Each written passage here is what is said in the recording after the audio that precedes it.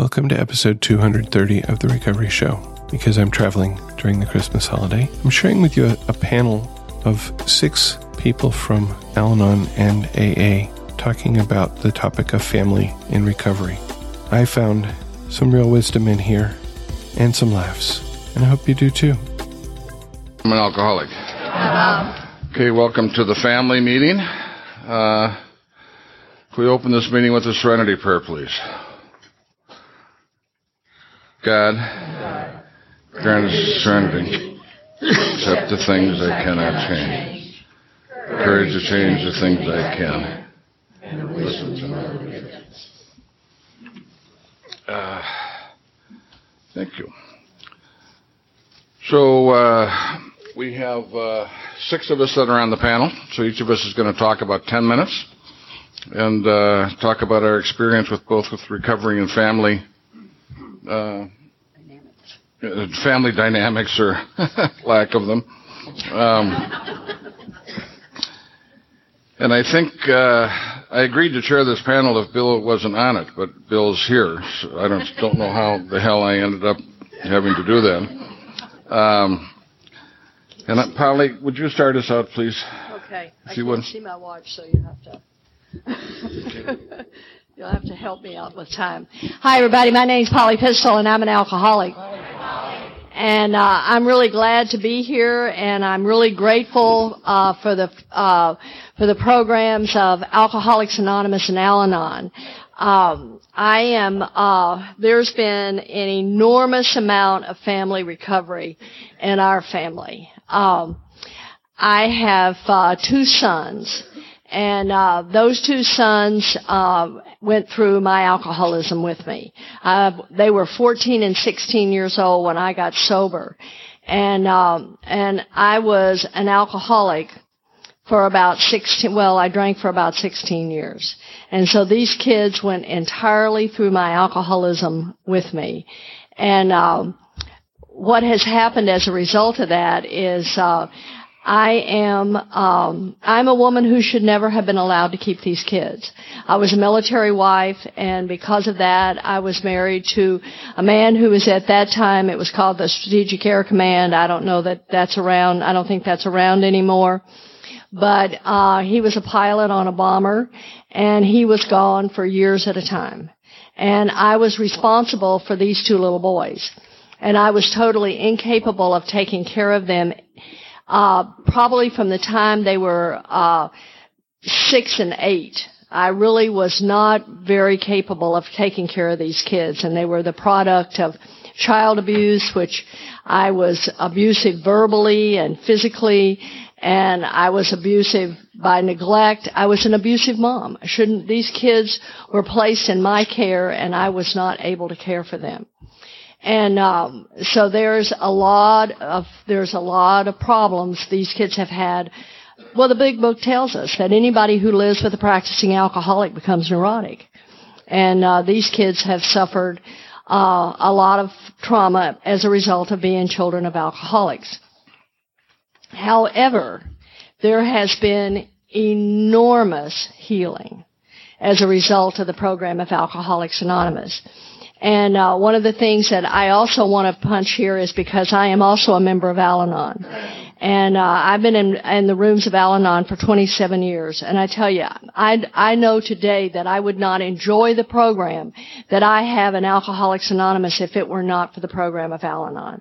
And since I'm sitting on a panel like this, I feel like I can talk about that. And when I got sober, I realized that my 14-year-old son was a full-blown drug addict.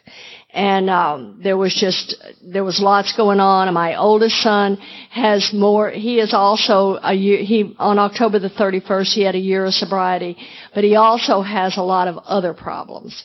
And so my oldest son was trying to commit suicide every other day, and my youngest son was using drugs and alcohol.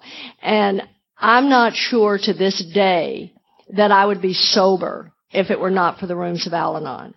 And what happened for me is that I got a call from my oldest son's wife that he had put a pair of scissors in his stomach. And my other son was living with us, and he was running Venice Beach. And so it was a nightmare. And I was in so much pain over these kids. And I walked into an AA meeting after getting this information, and I truly am one of these people in AA who believes in taking the solution to the meeting, the mess to your sponsor. I believe in that. But I walked into that meeting because I'd gotten that call prior to coming into that meeting. And I just started, my oldest son is in the hospital and he's, in really critical condition. My youngest son is somewhere down on Venice Beach and, wham, wham, wham. I was just going on and on and on. And this old guy in the back of the room, he hollers out, "You need to turn those boys over." And I jump back up. I know none of you guys would do this. And, I'm 5 years sober, so I'm I'm really sick anyway. And I jump up and I said, "You want to tell me how to do that?" Well, of course he didn't know. And so what happened was, but when the student's ready, the teacher will appear. And this lady walked up to me and she says, "Honey, I need to take you to an Al-Anon meeting."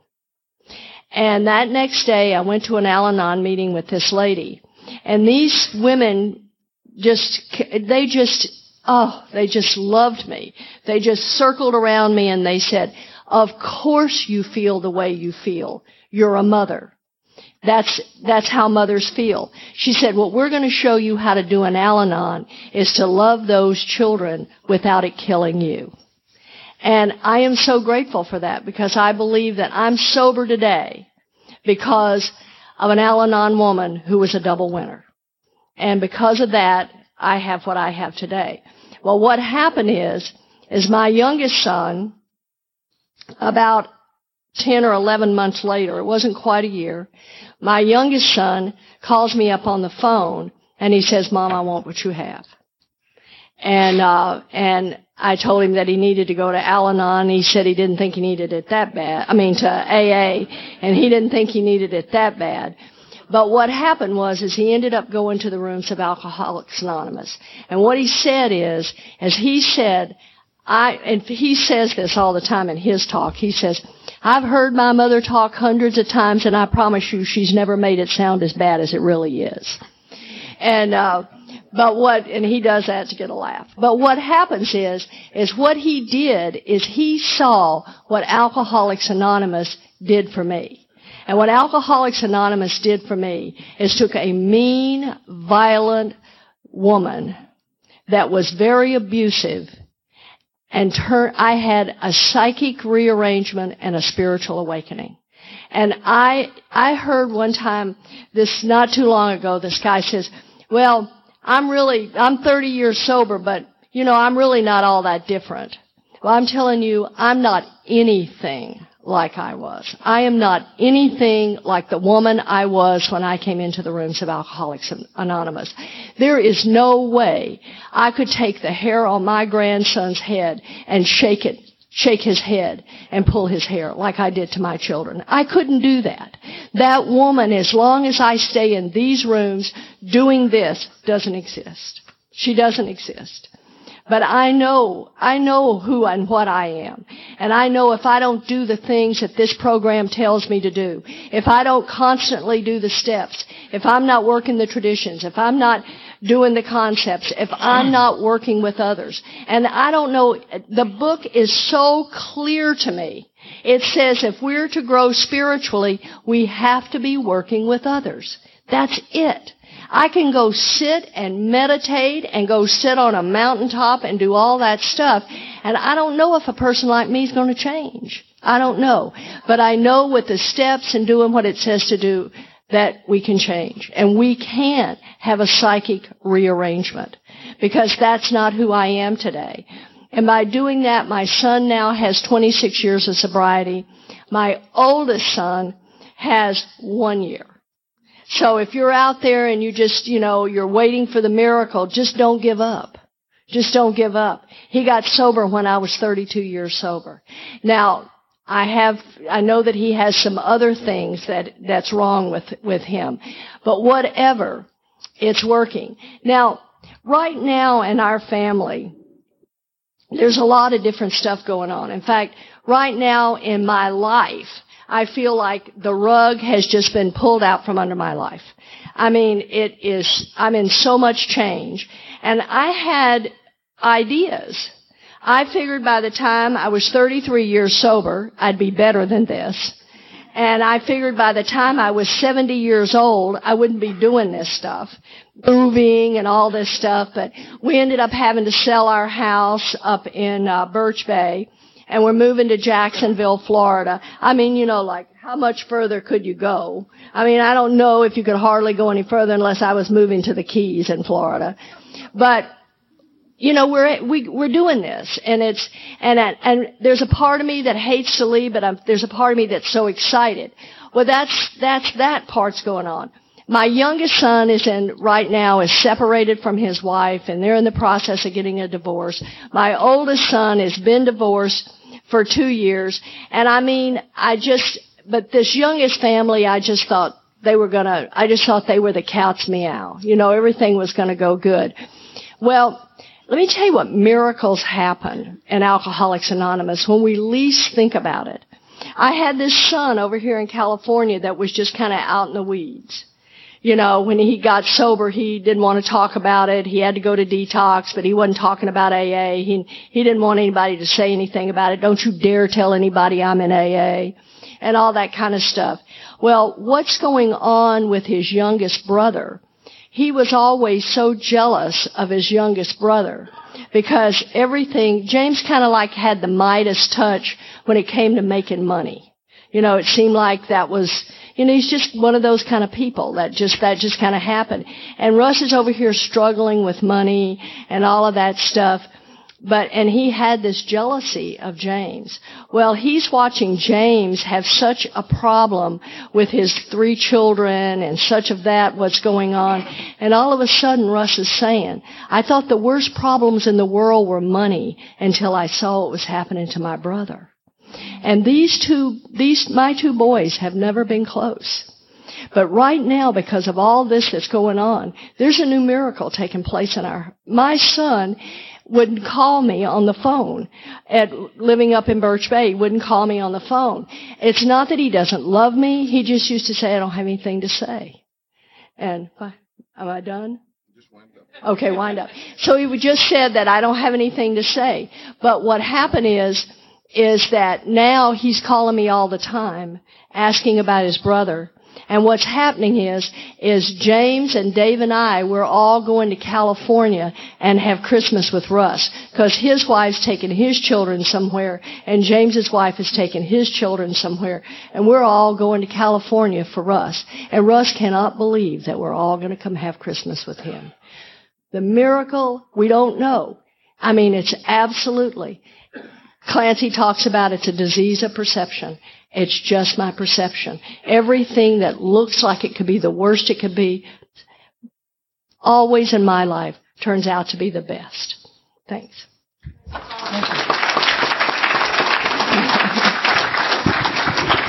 Thank you, Polly.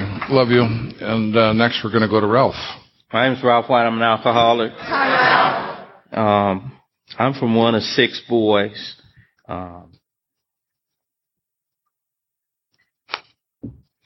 I grew up in South Central Los Angeles. My father was an alcoholic, and he got put out the house when I was relatively young. And my mom raised 6 boys by herself. My story is not one where I started drinking really early. I didn't. I made it through school. I'm not going to be my daddy. I was a high achiever. I was an accomplisher. I was a get things done kind of guy. And I had dreams and goals and ambitions. And I started drinking when I was in high school, didn't have any problems with it. I wasn't drinking a lot. Went off to college and then took off from there. Higher education in every sense of the word. And I started drinking and I started using then in college. First guy from my neighborhood to go. My younger brother, a year younger than me, same profile. You know, my brother Ron, same profile. High achiever, student body president, class president, straight A student. He went off to college. And then my brother under him. First 3 guys from my neighborhood. My mother was really proud of us. She had done, I had a mom that sacrificed a lot. You know, she was a welfare mother when I was little. and she put herself back through school. She graduated from college the same year as my brother Ron graduated from college, a year after me. Then she started working and retired from her job. Remarkable lady, and had always had sons who made her proud.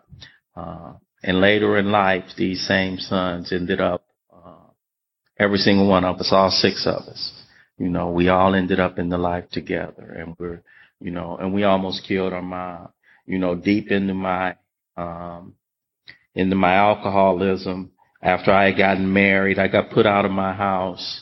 That was in about 1982 or 3. And all my brothers ended up getting put out of their homes at the same time, and all 6 of us ended up back at my mom's house.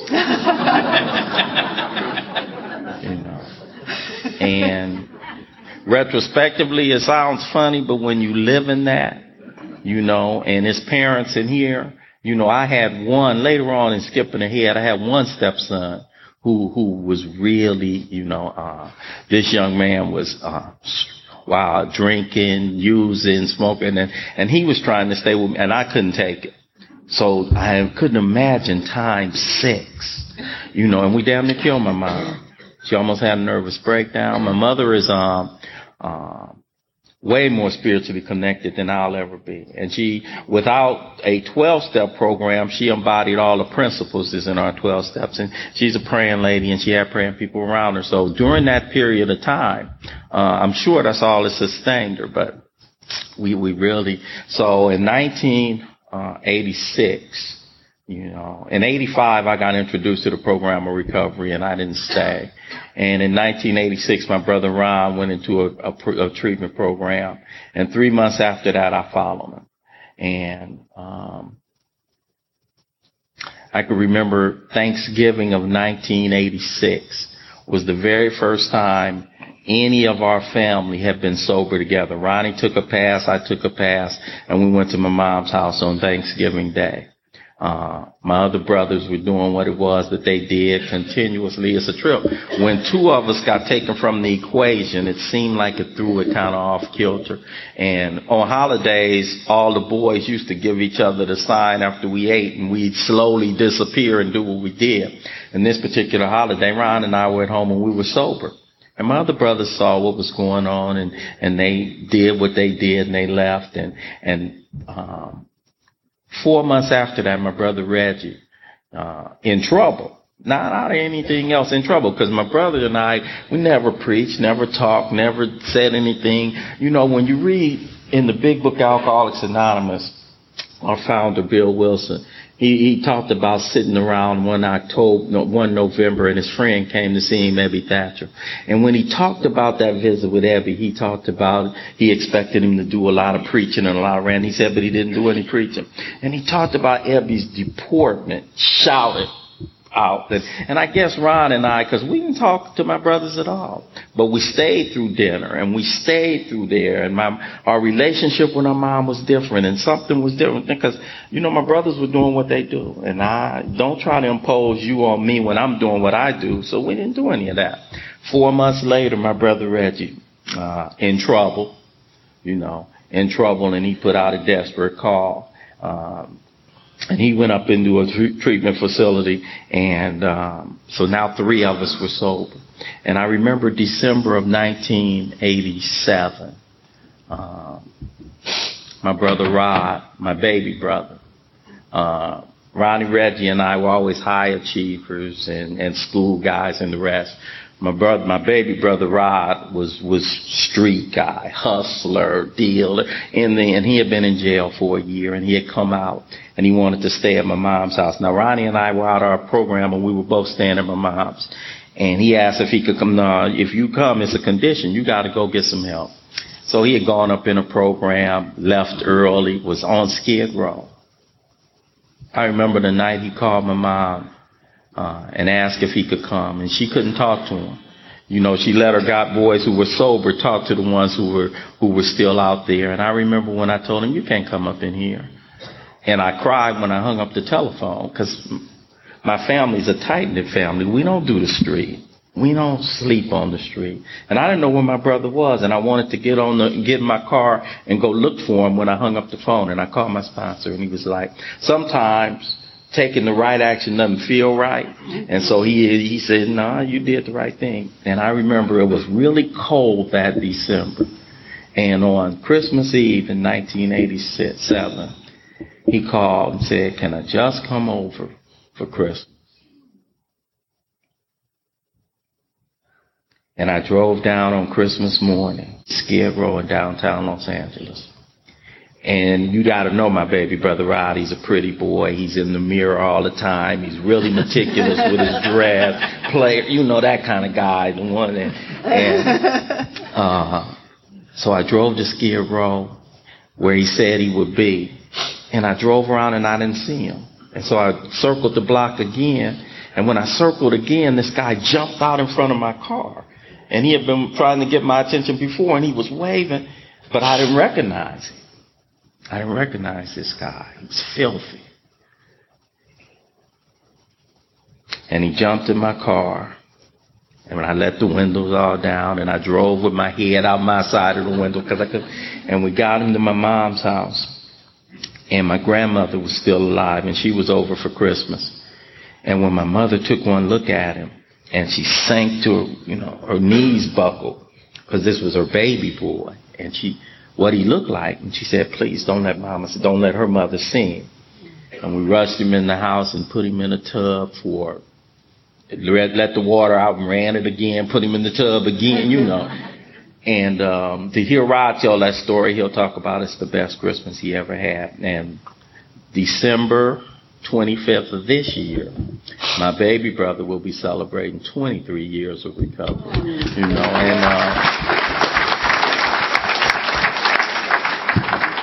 So it ended up with the white boys, and that's what we call all of us. And then that changed the dynamic of my family.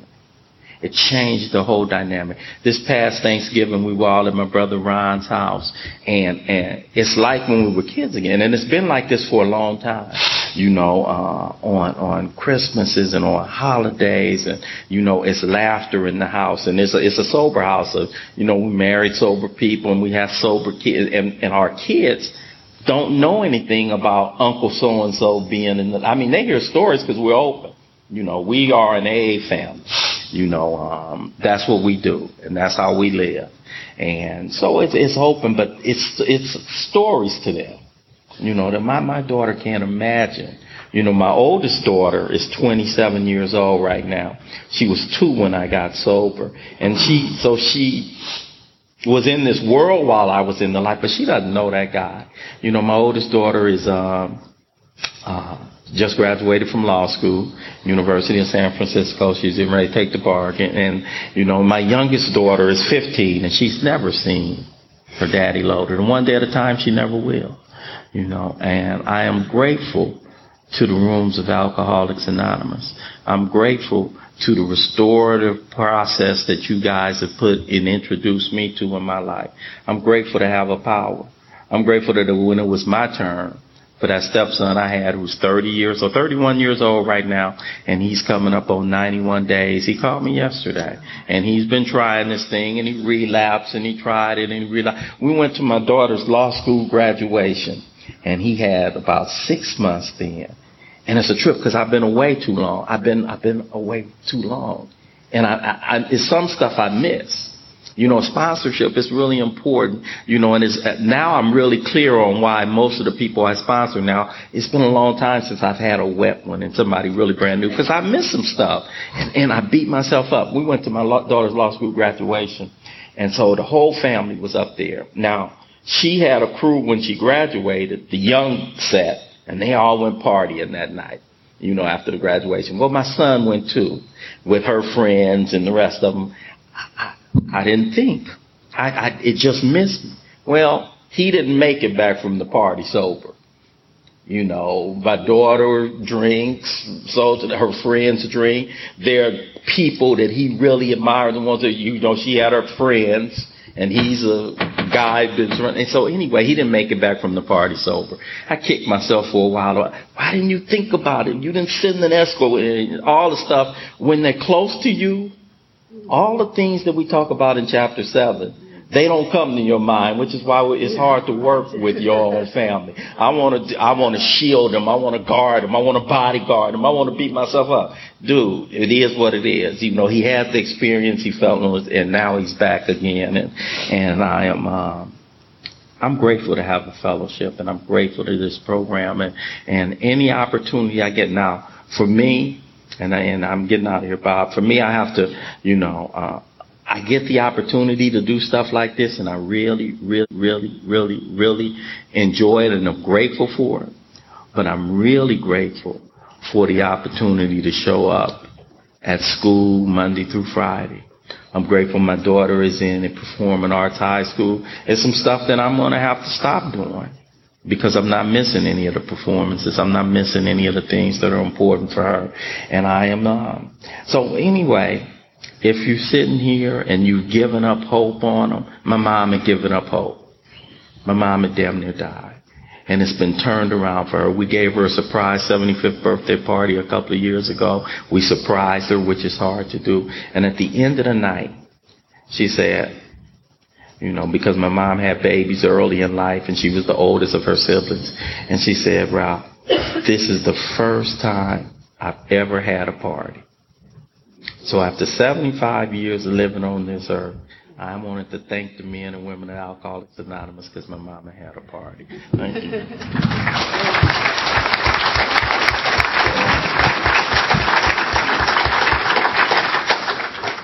Thank you, Ralph.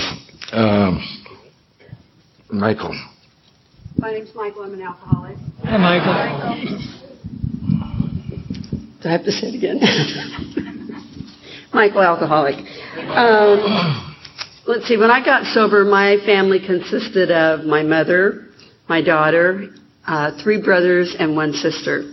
And I am so very fortunate that I was told early on that I could not get any of them sober. The only one that didn't drink was my sister. She was the perfect one in the family, and she still is as far as I'm concerned. I just love her to pieces.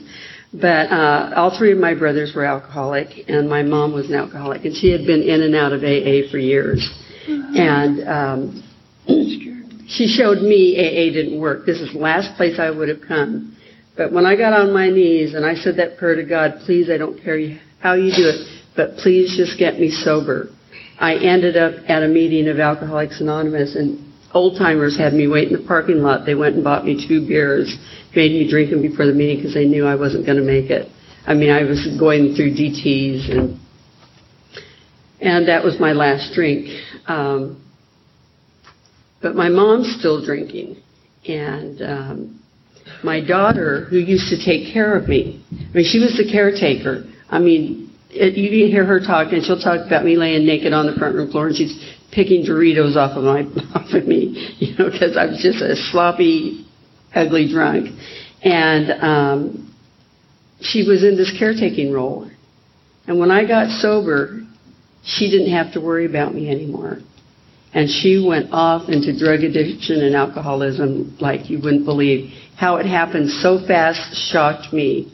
And it wasn't until years later we talked about why she started doing what she was doing in it. And, she came to the conclusion it was just because she didn't have to worry about me anymore. 3 months sober, and my mom decides that she's going to try AA one more time. And so she comes into AA, and she had 4 years of sobriety. But what she did is she went to cable producing school at that time, and she was the second cable producer in the city of Long Beach, which is, she didn't get sponsored, she didn't do her steps, she didn't do the things. She started producing a show called High on Life. It was all about sobriety.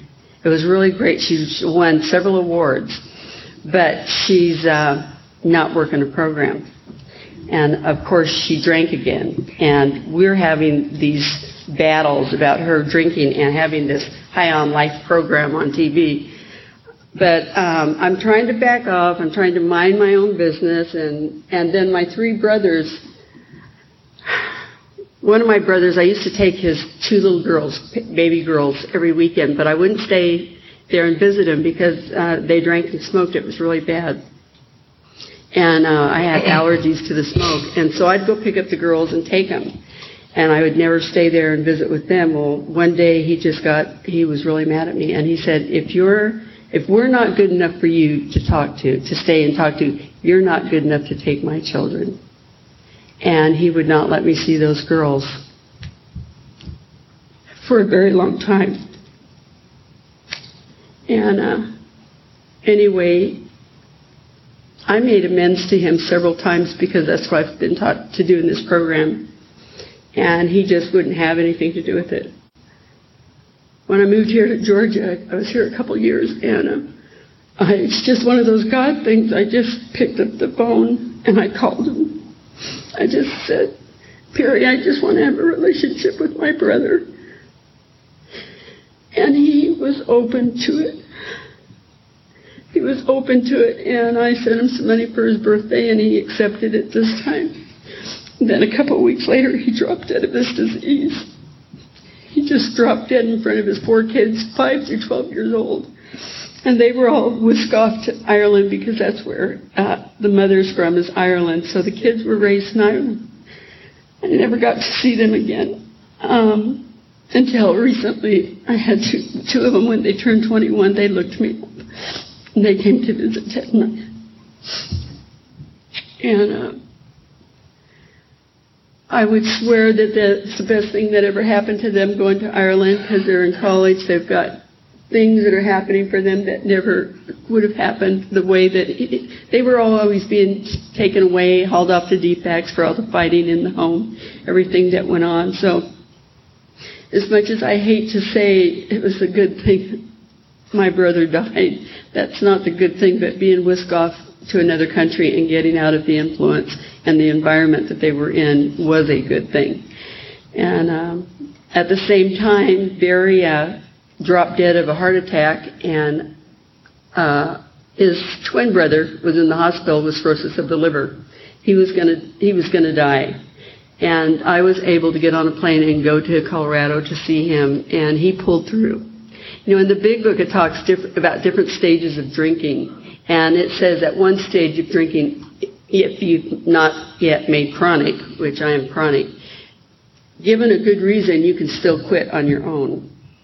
And cirrhosis of the liver and his twin brother dropping dead was enough for my brother Alan to quit drinking. He never needed AA. He was resentful if I even suggested it, lived in a little town. No way is anybody going to know that he's got a drinking problem, and everybody knew anyway. So today he's sober without a program, and he's pretty darn miserable, and I'm just so thankful I get to see it. I'm so grateful I get to have the fun and the laughter in this program. My daughter eventually got sober. My third brother went to a meeting with me. I was driving through Oxnard, and I was going to speak at a speaker's meeting, and he was not an alcoholic at that time. I didn't even know he was an alcoholic. And anyway, I was the speaker at the meeting, and they asked for people that were new to stand up, and my brother stood up. I couldn't believe he stood up.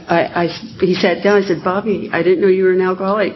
He said, I didn't either. But what happened to him is he had a housekeeper, and she thought he had a bottle collection, because every time he drank a bottle, he threw it up in the back of the cupboard, and she was straightening out the cupboard, so she straightened out all these bottles, all these cupboards with all these bottles. And he said that just flashed before his eyes, just flashed before his eyes when she asked about newcomers, and he stood up as a newcomer, and today he's sober.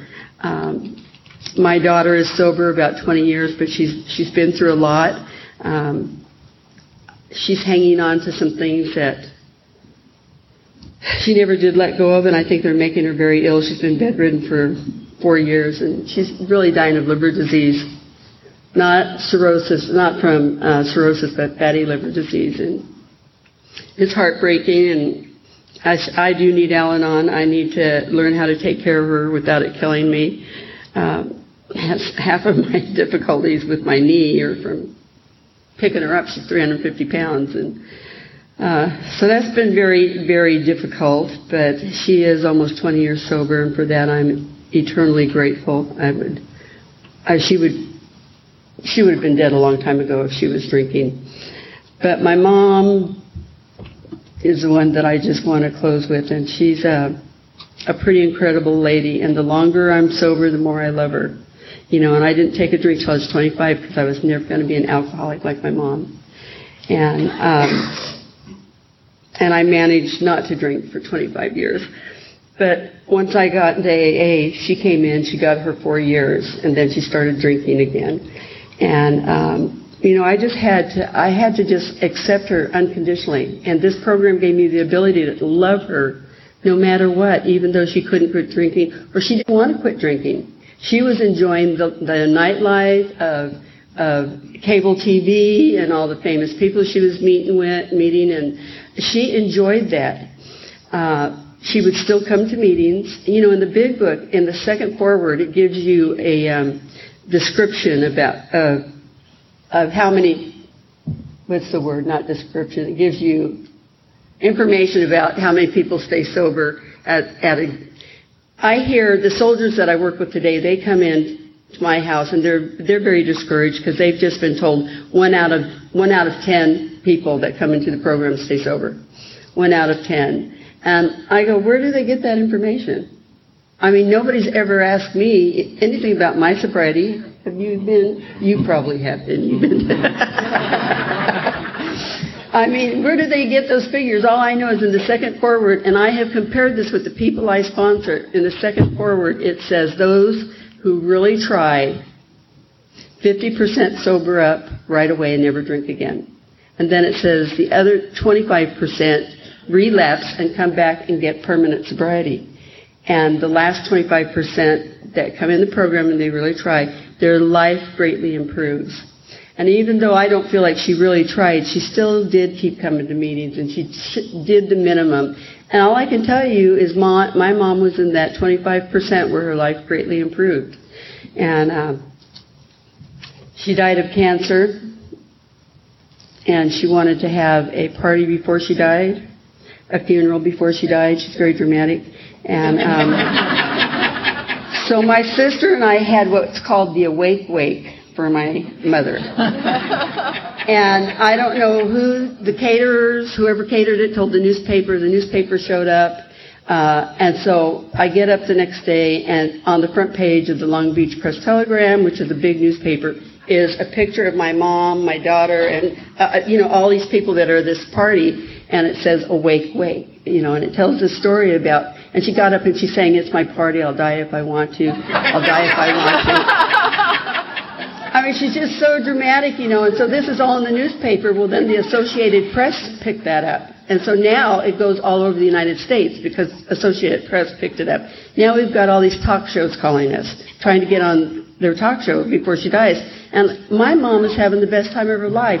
Dying of cancer, I'm falling apart, and I'm also very resentful. Why are all these things happening to her?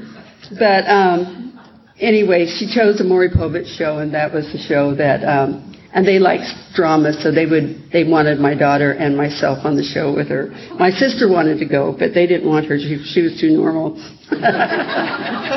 So anyway, she's on the Maury Povich show. Then CBS wanted to write a movie about her and wrote all of this stuff. I mean, and Carol Burnett was going to play her role, and it was just the weirdest thing I ever saw. But the last couple months of my mom was dying, you know, I was there taking care of her and working, and I'd take her to work in a wheelchair, and she got where she could no longer go. She just laid by a window where I would sit and talk to all my AA friends. They'd come over, bring food, and try and take care of me, hold me up. And one of the last things my mom said to me just before she died is she never realized how selfish and self-centered she was. Those were the last words that came out of her mouth. And she finally was able to let go because it was hard for her to die. She didn't do the work in this program, and she had a lot of fear of dying. Anyway, today every time I turn around, I see something in her I just love more and more, and I'm thankful that she's my mom. I'm grateful that I'm sober in Alcoholics Anonymous, and I'm grateful for getting on airplanes and meeting people like you. Thank you, Michael.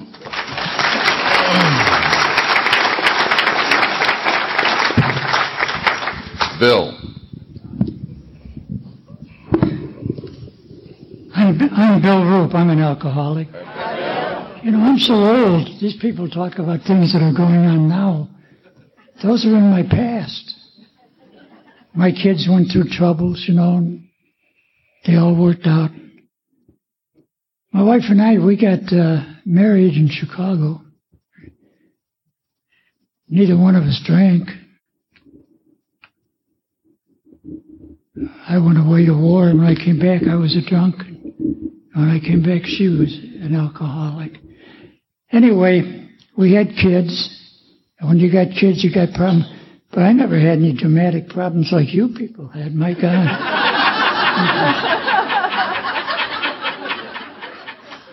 My wife solved some of them with a wooden stick. The kids talk about it now. You know, they're 60, 58. Hey, I remember Mom with the, what was it, a stirring stick? What they used to call those wooden spoons? Wooden spoon. All she had to do was raise it, and the kids would start obeying. See, all the things I've heard, I've never heard anybody say anything about God. All I heard was problems. AA solves problems. No, AA is a God-given program. It says so in the big book. It says it through all the pages, through all the steps. The reason there's peace and tranquility in my house is because God's there. I am no longer the ruler of the universe. He is.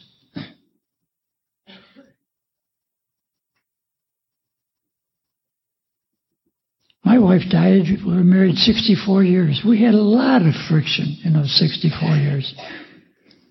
Some of it was because I didn't realize she was boss.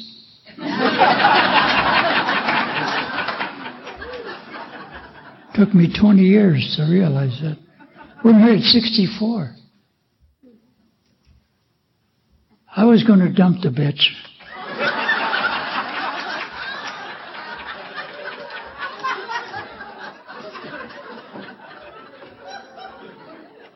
One of my Irish friends from Wisconsin came down and told me, the devil you got's better than the devil you'll get. So I stayed with the devil I had. The reason I mention that is some people, when they get married, they think everything's going to be great. You take a woman who's different than a man who's different than a woman, brought up in different environments, and you put them together and they're supposed to go peacefully into the sunset. No, they fight, scream. But luckily my wife and I stayed together long enough to get the... Why did we stay together? Because we were broke.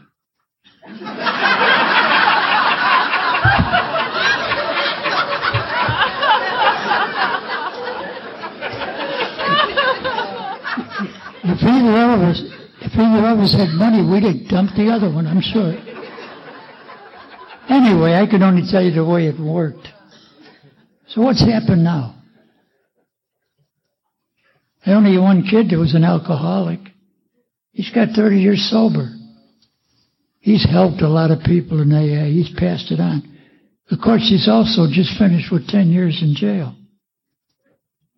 See, a lot of people, when they've taken their first step, it's not enough just to say, here's what I did.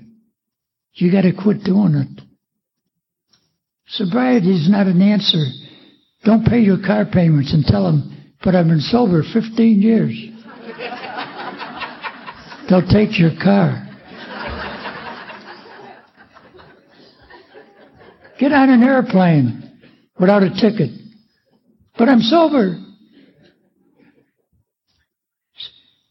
But I'll tell you one thing. Thanks to the program of Alcoholics Anonymous that was given to me by a never-loving God in 1957, changed my life, my kids' life, and my wife's life. What is life like now? There's love in our family. None of my family are bickering or fighting with each other. Says that in the Bible. 2 commandments given. Love God with all your heart and love your neighbor as yourself. Then he goes on to talk about feeding the sheep. That's Alcoholics Anonymous. Our job is to love you, wherever you are. If my kid's going to hang himself, I love him. I wish you wouldn't. And I've been through some stuff with my kids, but I fall in love with my kids. Today we got love in our home. Why? Because God's there. He's in all their homes. They're not in charge of their house. My boy Billy isn't. My boy Rich isn't. My boy John isn't. And I'm not. I just wanted to mention that because we talked about problems. I don't have any problems. Over the years, people have had opportunities for emotional growth. See, God, the only way I get close to God is if I got a problem. When I'm shooting pool and run the table, I don't say, hey, Dave, I'm close to God. Or if I throw the dice and I get a winner, I don't say, hot diggity God. But let me get my testicles in a crack. God! We get close to God through problems. So be grateful for your problems, and I thank you all.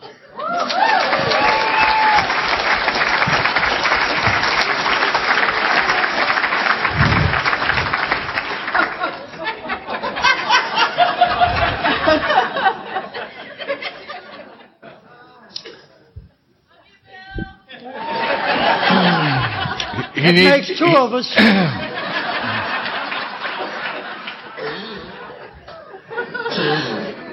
I'm Bob. I'm an alcoholic. And I'm about as grateful for the program and its benefit to my family. From what I've been told, I'm the 4th generation or 5th generation alcoholic in our family. I have 1 brother that's an alcoholic. Linda and I have 3 sons that are in the program. And the program has touched every aspect of our lives, both in our marriage and in our extended family. My early sobriety, I wasn't much of a father. I was sometimes abusive with my kids, physical with them. The hair grabber you talked about, I did that sober. And I was the guy who was at a meeting every night, and I wasn't the little league coach or whatever. I was just doing what I did. I just chased after AA. From the moment I walked in the front door of Alcoholics Anonymous, I felt like it was my place. And the grace was, of course, they had a wonderful mother at home that was taking care of things. The level of and I think a lot of people would say, Bob's really doing a good job. I got a lot of attention in AA. I was the youngest guy in our group for a long time. I got a lot of pats on the head. I got pats everywhere except home and work. Wasn't very good at either of those 2 things. And in one way, I was doing the best I knew how. But what happens to us over a period of time is if you involve yourself in the program and if you involve yourself in the steps, which is I was given the gift of having good sponsorship and exposure to the steps, you start to change. And it takes a while. I mean, I always tell the people that I sponsor, you see those shadows out there? Those are people. Because you're just so self-obsessed. You know, I'm a young father. I'm 24 years old. When we started to have kids, I'm worried about how I'm going to make a living. I remember my first thought, well, when Linda got expectant, was our family income's going to be cut in half. You know, it was this very selfish thought. It wasn't hooray. You know, you look back on it now, and but I was narcissistic. I was very immature, and I was enormously self-centered, and didn't have any sense of the depth of my self-centeredness. And that all I can tell you is that by my actions in Alcoholics Anonymous over a period of time, that changed. And I became a better father and a better husband, and without even necessarily the intent. I always had the intent and desire. but I wasn't able to accomplish that on my own, and it was just as a result of trying to consistently work with the steps and program in her life. I think love and God, alcoholics seem to have the capacity to do the extraordinary and have a great deal of difficulty with the ordinary. We have trouble with paying bills. We have trouble with buying car insurance. We have trouble staying married. We have trouble with careers. We can get jobs, but we have trouble with careers. And it's that sort of marathon sort of thing about life. It's sort of taking things on with the maturity that I didn't have and many of us don't have. But over a period of time, if you work the program, we have the opportunity for some of those defects of character, I think, to be stripped from us. And as a result of that happening, we are able to attend to life on life's terms better than we have ever been able to do so before. And that's what my experience has been, both as a parent. I look back on it right now, and our three boys, our oldest boy has 22 years, and the middle boy has 19 years, and our youngest has 13. And I think, my God, if I hadn't cleaned my act up and gotten to be a more responsible parent and loving parent, when they developed the problem of alcoholism and drug dependency, would they have wanted what I had? You know, if they could have gotten to the point and they didn't want anything that old man had. And, but because of your work on me and God's work on me over a period of time, I woke up, did more inventories, took a look at, at things in a different sort of way. And my story is one of kind of growing up. And, it never was as fast as I wished it was. I made very significant changes at 7 or 8 years in sobriety. I wish I would have made them at 2 and 3 years, but I didn't. But because I stayed, and because I stayed active, and because I was doing the best I knew how to do it, I got the chance to do it at 7 or 8 years of sobriety, and it's been kind of an ongoing sort of process. I think being a husband or a father takes everything. I think it takes 125% of whatever you have. I think having children is like having a bowling alley installed in your head. I mean, it's one of the great privileges of life, but it's one of the most demanding processes that I think we will ever be. It's one of the great privileges of life. I look at it today. We are now grandparents, and we have a 6.5-year-old and a 2.5-year-old. What I see today in a young child is so different than what I saw as a 24 or 25 or 26-year-old young man. I mean, it's a different set of eyes. It is I'm just a different man coming in there.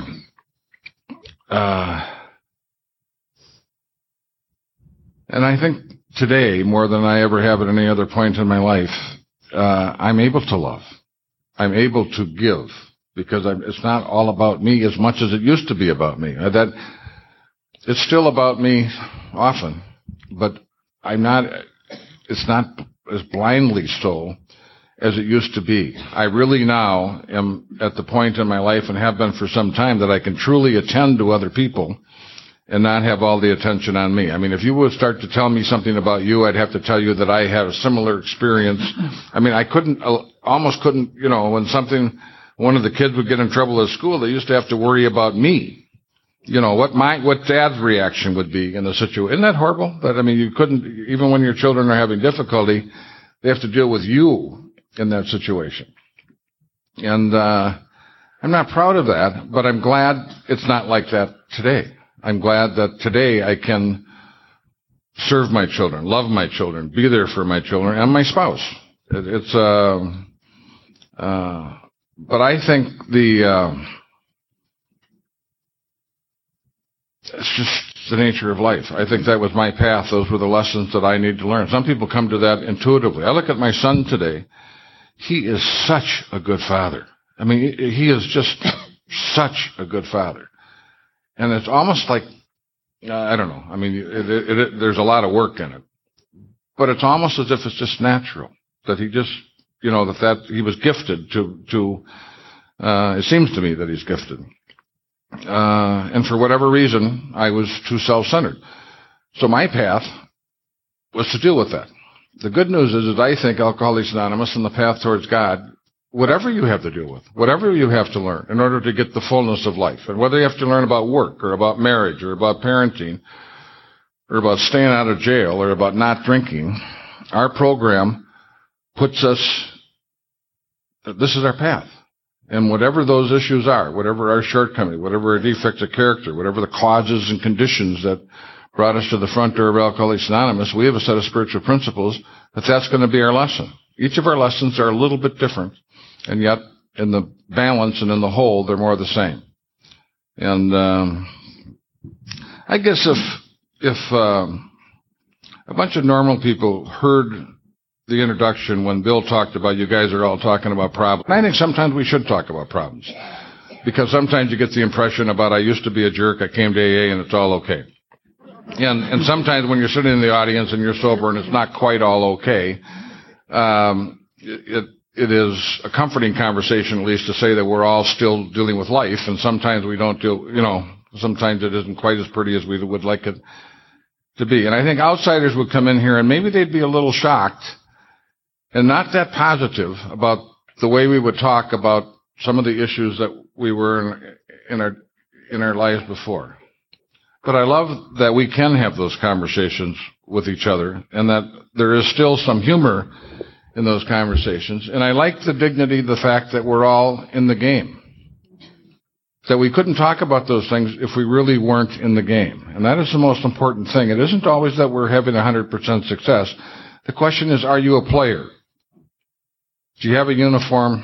If going to Alcoholics Anonymous became against the law, would they have enough evidence to convict you if you went,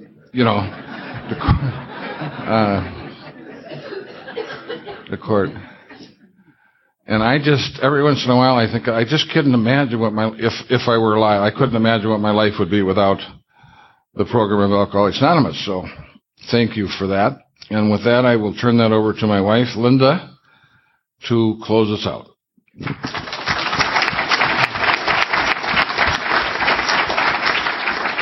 Hi, I'm Linda Bazans, and I'm a member of the Al-Anon family group. Hi, Linda. Wow, what an order.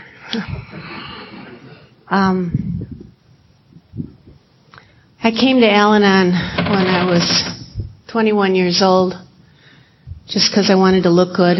Thought I should support my husband-to-be. Eventually, I became serious about my program and changed my direction from going for him to getting crazy enough to know that I needed to go for me. I got the tips on how to make him behave, and they were the 12 steps, but they more applied to how to make me behave. And I started on a journey. Little did I know how important that journey would be. When our oldest son, Bill, was about 16, 15, 14, somewhere in that range, he started using alcohol and drugs. And it was quite troublesome in our home. When he was 18, we had him evaluated, and long story, wonderful story, but long. He sobered up and has been sober since he was 18. Wow, it's all solved, everything's okay. No. The next one made Bill look like a choir boy in his behavior. And, he was very much on the other side of the law and destructive, very destructive. And when Peter was 19, after DWIs and being kicked out of school and all sorts of interesting things, he was sobered up at 19. And so we got these two sober young men in our home and going off to college, and everything just seems fine. And Daniel, who is 11 years younger than the oldest, all of a sudden started to smell funny and look funny. And we really didn't have any idea how funny he really was. And I was angry. No way. There's no way I have to do this again. Come on. 3 out of 3. That isn't right.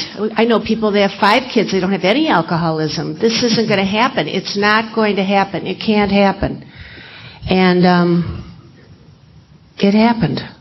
And I went back to the newcomers group. I don't know how long, sort of figure it out. I was 24 years in the program at that time. 24 years. And I was as much of a newcomer as any newcomer could be. I was crazy, I was hurt, I was angry, I was resentful. The program was like, I think it was available to me, but I sure wasn't using it in a way that was meaningful. And so I came as a newcomer. And for some wonderful reason, Daniel sobered up at 17. I don't know why we are so lucky that we have 3 men, they're not so young anymore, who are sober. But somebody said here, don't give up before the miracle. I do believe that our God offers everybody the opportunity for sobriety. I think it takes some of us longer to open the box. And if you're having those difficulties, I really invite you to this wonderful program called Al-Anon. Because if it weren't for Al-Anon, I came because of Bob. But I always knew I could, if I needed, divorce Bob. Not my choice, but I knew that was an option. It was. At times it really was. But what do you do when it's your kids? What do you do then? You love them through it, and you go through the pain. And I just loved what Polly said. I wrote it down.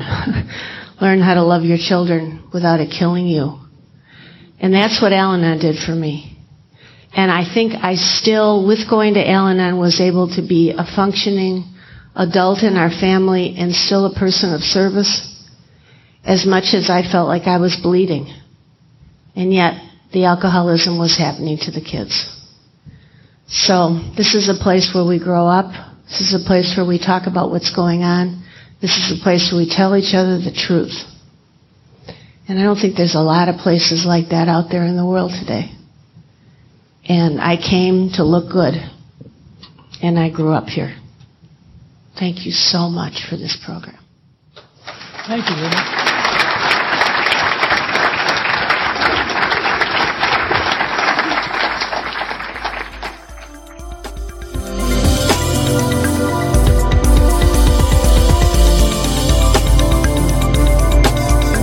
Thank you for listening, and please keep coming back. May understanding, love, and peace grow in you one day at a time.